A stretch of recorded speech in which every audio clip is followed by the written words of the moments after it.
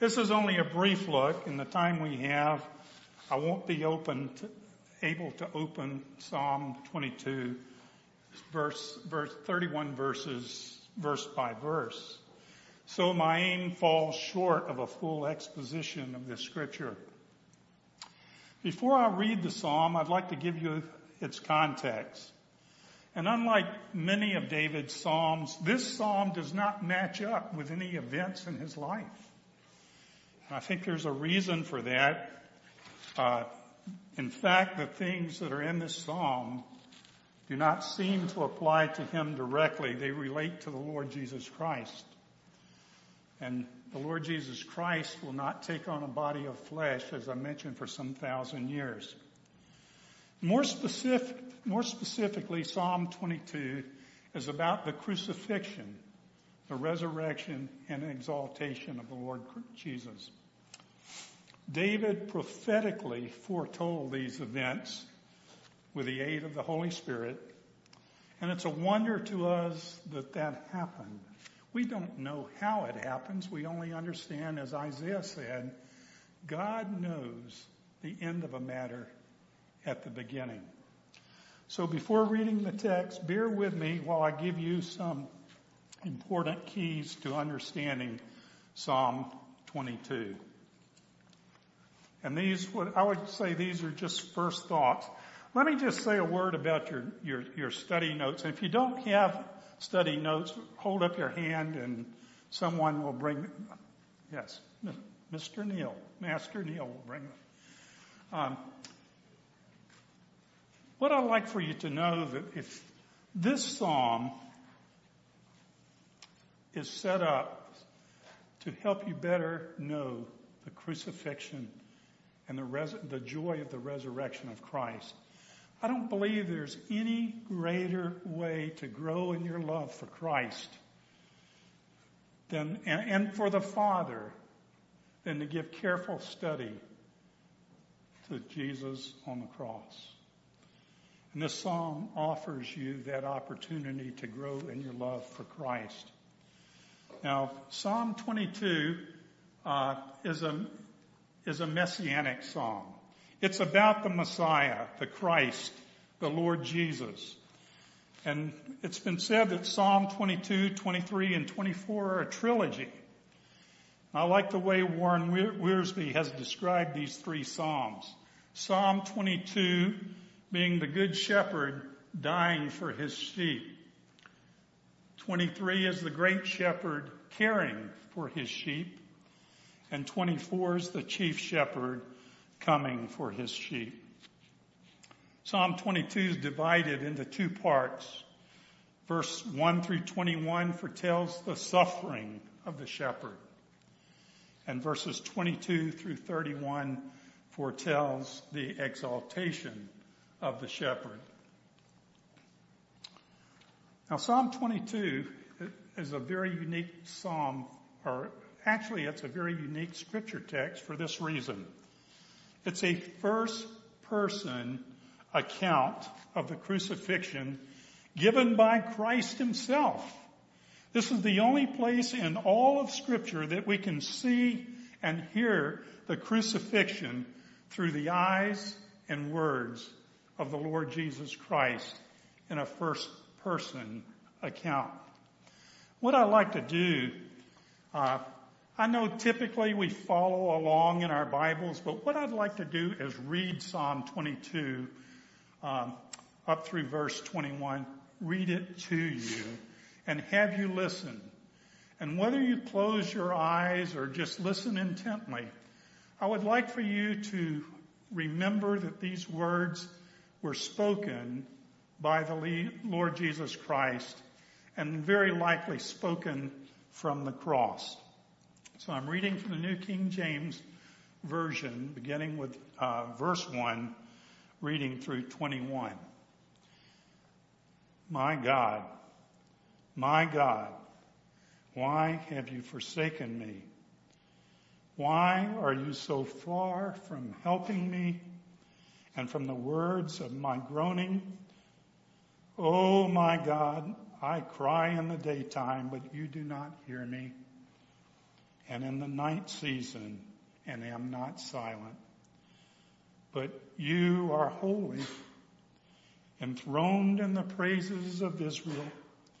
Our fathers trusted in you. They trusted and you delivered them.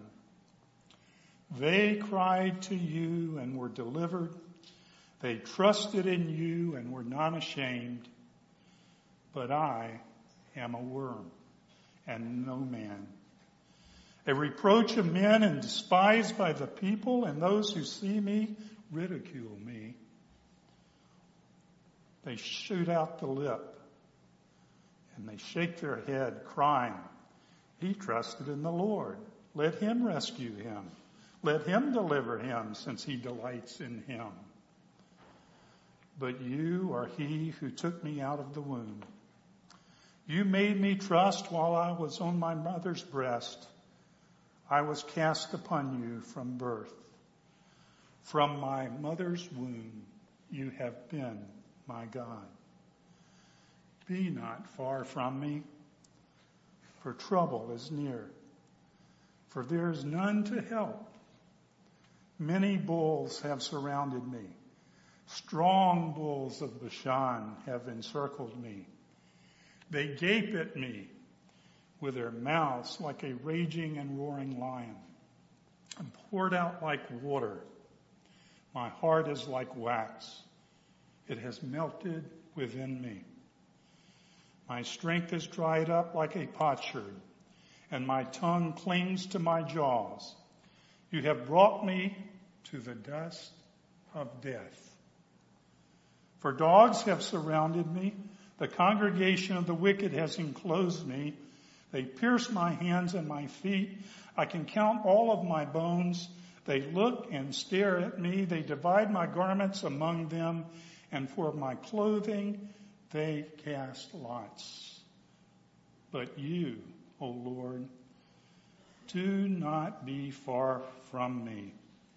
O my strength, hasten to help me. Deliver me from the sword, my precious life from the power of the dog. Save me from the lion's mouth and from the horns of the wild oxen. What I'd like to do is look at this first point. That there are cautions we have to take when we approach this psalm. Anytime we approach the atonement or the cross work of Christ, we should remember this is sacred ground.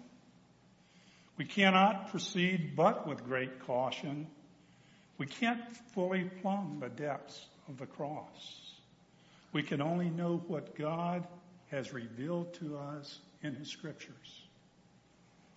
Second caution is we must limit our understanding to what God has said in His Word and the whole counsel of His Word. The third caution is related. Let me move on to this, sorry. The third caution is this. There is much misinterpretation and misunderstanding on what Christ suffered on the cross. And we have to be careful here, always looking to the Scriptures to see if these things are true. Here's the fourth and greatest error. It's to read our own speculation, our own imagination, or even our theology into the Scripture text concerning the cross. We must let the Scriptures speak for themselves. God's Word tells us what God wants us to know about the cross, the atonement. We not need embellish the horrors of the cross with our own vain imaginations. And I want to give you a couple of examples. Martin Luther himself, who a stalwart of the Reformation, said this about Christ. Christ was made sin itself. He was the greatest transgressor. I don't agree with what Martin Luther said, and I'll show you why from Scripture. Max Lucado said this: the spotless lamb was blemished. He became sin, the very object of God's hate. R.C. Sproul, who I believe is a strong man of God, and I agree with much, I've benefited from his ministry, I disagree with what he said about the atonement. Here's what he said. On the cross, Jesus became the most intense, dense concentration of evil ever experienced on this planet. Jesus was the ultimate obscenity. The Bible tells us that God is too holy to even look at sin, and he cannot bear to look at this concentrated, monumental condensation of evil. His eyes are averted from his Son. I don't agree with that. I'm going to show you from Scripture why. Lastly, Kenneth Copeland, speaking on Trinity Broadcasting Network, and you can hear anything on that network. God was not his father anymore. He took upon himself the nature of Satan. I even hate to say those words. It's just false. Well, so I say to you, let us proceed with caution. And the first point here is we see the forsaken Christ calls to his Father in anguish in verse 1. My God, why have you forsaken me? And the double use of the name, my God, is a Hebraism showing a close personal relationship. When Jesus said, Simon, Simon, he was showing his close personal relationship with Peter. And Christ is doing this from the cross. Of course, this plaintive cry of distress from the cross is also given to us in Matthew 27:46 and Mark 15:34. And we should not be surprised that in Christ's greatest moment of suffering and trial, the Scriptures are on his lips. We shall see and hear in a moment no other Scripture is more apt for Jesus to recall while he's on the cross than Psalm 22. As we look here at the opening words, he says, we see that Christ is left completely alone on the cross without his Father's help. And in verse 1b, the Scripture said, he says, why are you so far from helping me? And from the words of my groaning. And then in verse 2 he says, oh my God, I cry in the daytime, but you do not hear, and in the night season, and am not silent. It's important to know the word forsaken, and this is in your note. No, it's not in your notes. Let me just say in the Old Testament, the word forsaken, it's in your notes, but it's not on the screen. There you go. In the Old Testament, the word forsaken is the Hebrew word asab. And it's often translated forsaken. It's in the sense of to leave behind, to leave alone, or to abandon. And certainly, Jesus is left alone on the cross. In a sense, he is abandoned on the cross. The Father is not helping him. The New Testament picks up the wording the same way. Forsaken is the Greek word enkataliko, and it means to leave, to desert, to abandon, in the sense of to leave totally helpless and uncared for. That describes Christ on the cross. The second point here is that Christ is completely alone on the cross for a reason. It's because of his mission. He alone is offering himself, his body, as a sacrifice for sin to the Father. The Father could not offer him help in this matter. He has to do it alone. One thing to see here, there's no separation of the triune God here. God the Father has withdrawn his support and his fellowship from Christ's divine nature. Has not withdrawn his fellowship from his divine nature, but from his human nature. This is the very reason Christ took on a body of flesh, that he might make it as an offering for sin to the Father. In Hebrews 2:14 and verse 17, the scripture says, as the children have partaken of flesh and blood, he himself likewise shared in the same, that through death he might destroy him who had the power of death, that is the devil.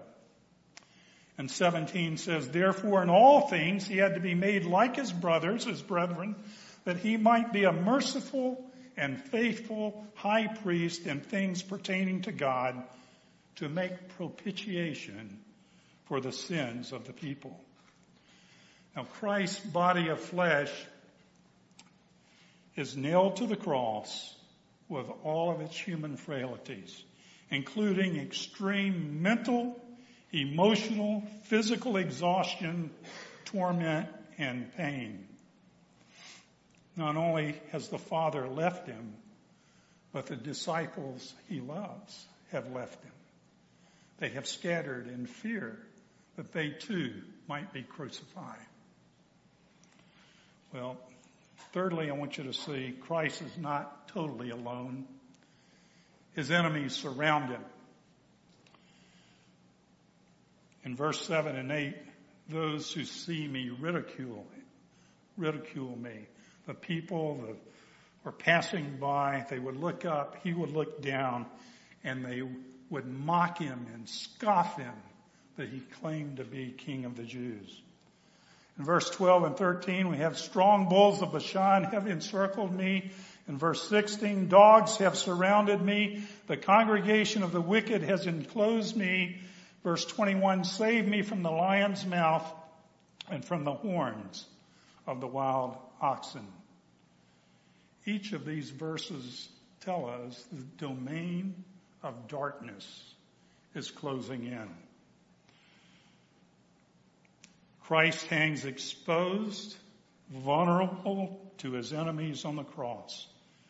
Satan and his demon horde are close by, sensing victory. Paul says in Ephesians 6:12, we don't wrestle against flesh and blood, but against the rulers of the darkness of this age, the spiritual host of wickedness in the heavenly places. And these forces were present in the verses that I just shared with you. Second thing I want you to see is the forsaken Christ remains in the Father's will and love throughout his time on the cross. The whole of Scripture testifies to this.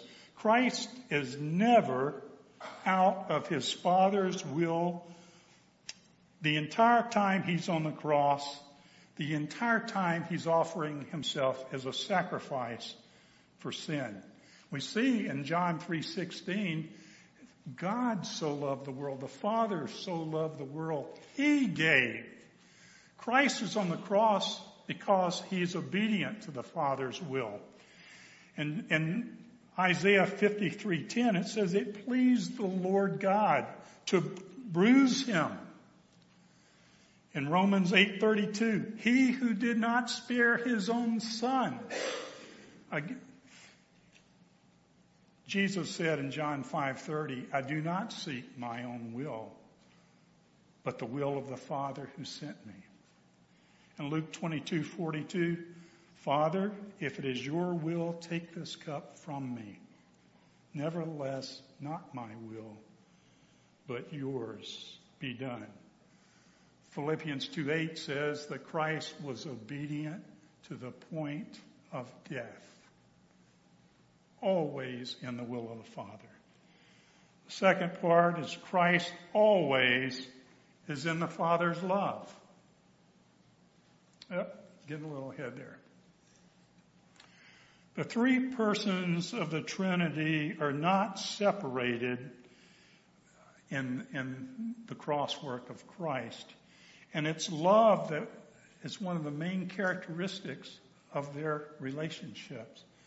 Matthew 3:17 and 17:5, the voice from heaven at the beginning of Jesus' ministry and at the Mount of Transfiguration as he prepared for the cross, the voice from heaven was God the Father. This is my beloved Son, in whom I am well pleased.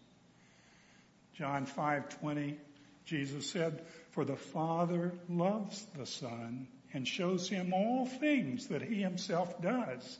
And he will show him greater works than these, that you may marvel.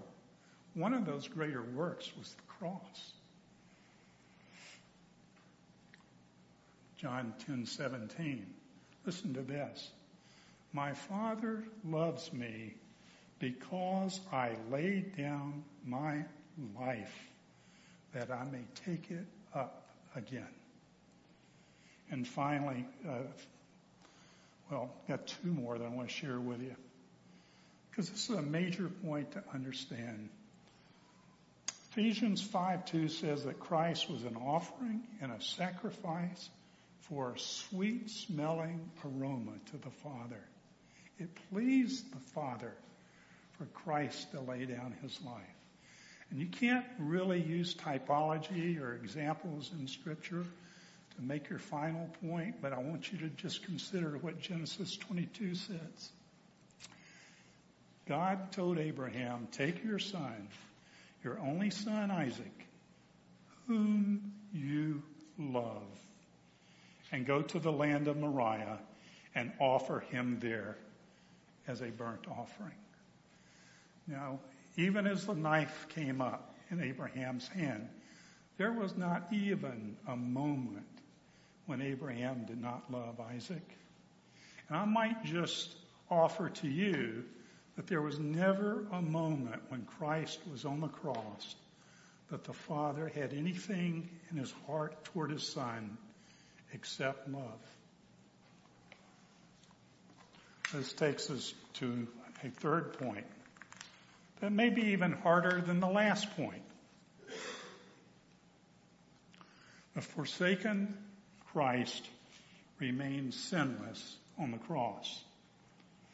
In Isaiah 53, verses 10 through 11, the Scripture says, when you, speaking of God the Father, makes his soul, speaking of Christ, an offering for sin, my righteous servant shall justify many, for he shall bear their iniquities.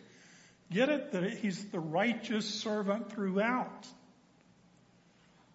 And then in 1 John 29, behold the Lamb of God who takes away the sins of the world.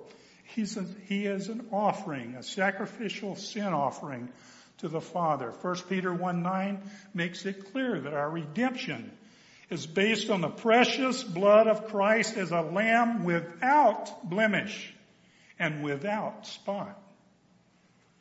1 Peter 3:18, he adds this, Christ suffered once for sins, the just for the unjust. Hebrews 9:26, and I use these scriptures because I think this is the point that really refutes those examples that I read you in the beginning. He has appeared in Hebrews 9:26 to put away sin by the sacrifice of himself. In 2 Corinthians 5:21, probably the verse that you will stumble on, if there are any of these you would stumble upon. For he made him who knew no sin to be sin for us, that we might become the righteousness of God in him. So the point here is this word sin for us, and I have this in your notes. Christ became a sin offering for us. And in being a sin offering, it means that our sins were imputed to him. Our sins were transferred to his account. In fact, the word imputed here means to lay to the account of.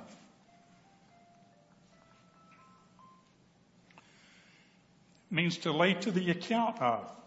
And that's exactly what happened. Our sins were laid upon Jesus, and his righteousness was imputed to us. In Isaiah 53:6, the Lord has laid on him the iniquity of us all. So Christ suffered God's full wrath, paying the penalty of sin we deserve. And whatever I think this is, I'm going to wrap it up here in just a minute or two. Whatever the wrath of God is, we cannot fully comprehend. But what it certainly does include, according to the scripture, is this. It is the physical death of Christ. It is important to understand that the physical death of Christ, his body, is what paid the penalty for our sin. His physical body was the propitiation for our sin. He didn't die spiritually, as Kenneth Copeland says. So whatever wrath is, Christ is dying in verse 15. He's at the brink of death. You have brought me to the dust of death. And I would say to you, do not minimize the physical death of Christ. It was a shock to the angels who were watching. It was a joy to Satan and the demons who were also watching. In this key verse 21, Jesus says, He has answered me. And in this verse, we know that God the Father has heard the cry of Jesus on the cross. And this is where in verses 21 through 31, we see the resurrection and the exaltation of Christ. And in the final part, Christ praises the Father, and the Father exalts the Son at the resurrection.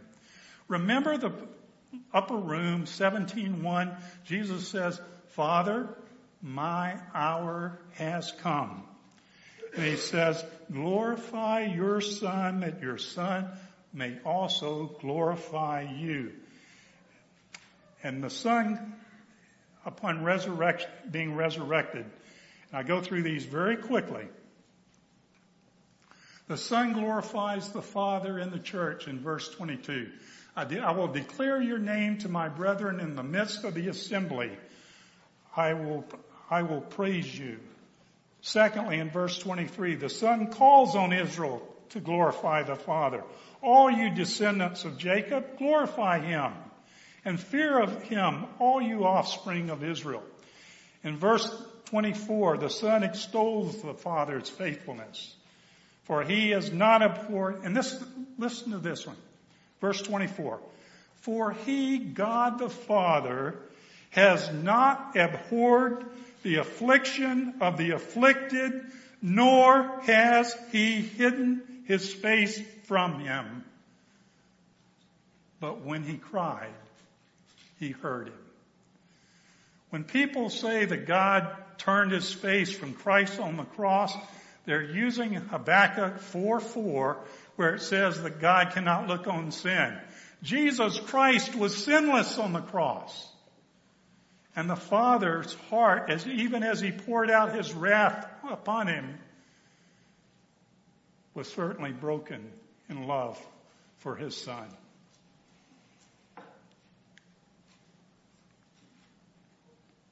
Finally, the Son praises the Father in the great assembly. And it's very likely the great assembly here refers to the entire heavenly host, the church in Israel, all those who have called upon the name of Christ. And finally, I close with this, the declaration of the Holy Spirit on behalf of Christ. In verses 26 through 31, we no longer have the first person account. We have a declaration. And because it was written by the Holy Spirit, let us name it the declaration of the Holy Spirit concerning Christ. Verse 25, beginning with verse 25 through the last 6 verses, listen to this. The poor shall, and I think this is looking forward to the millennial kingdom. And this is the joy for which Jesus suffered the cross. The poor shall eat and be satisfied. Those who seek him will praise the Lord. Let your heart live forever. All the ends of the world shall remember and turn to the Lord, and all the families of the nations shall worship before you. For the kingdom is the Lord's, and he rules over the nations. All the prosperous of the earth shall eat and worship. All those who go down to the dust shall bow before him, even he who cannot keep himself alive. A posterity, and you are included in that posterity if you're in Christ. A posterity shall serve him.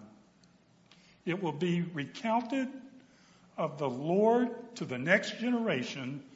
They will come and declare his righteousness to a people who will be born, that he has done this.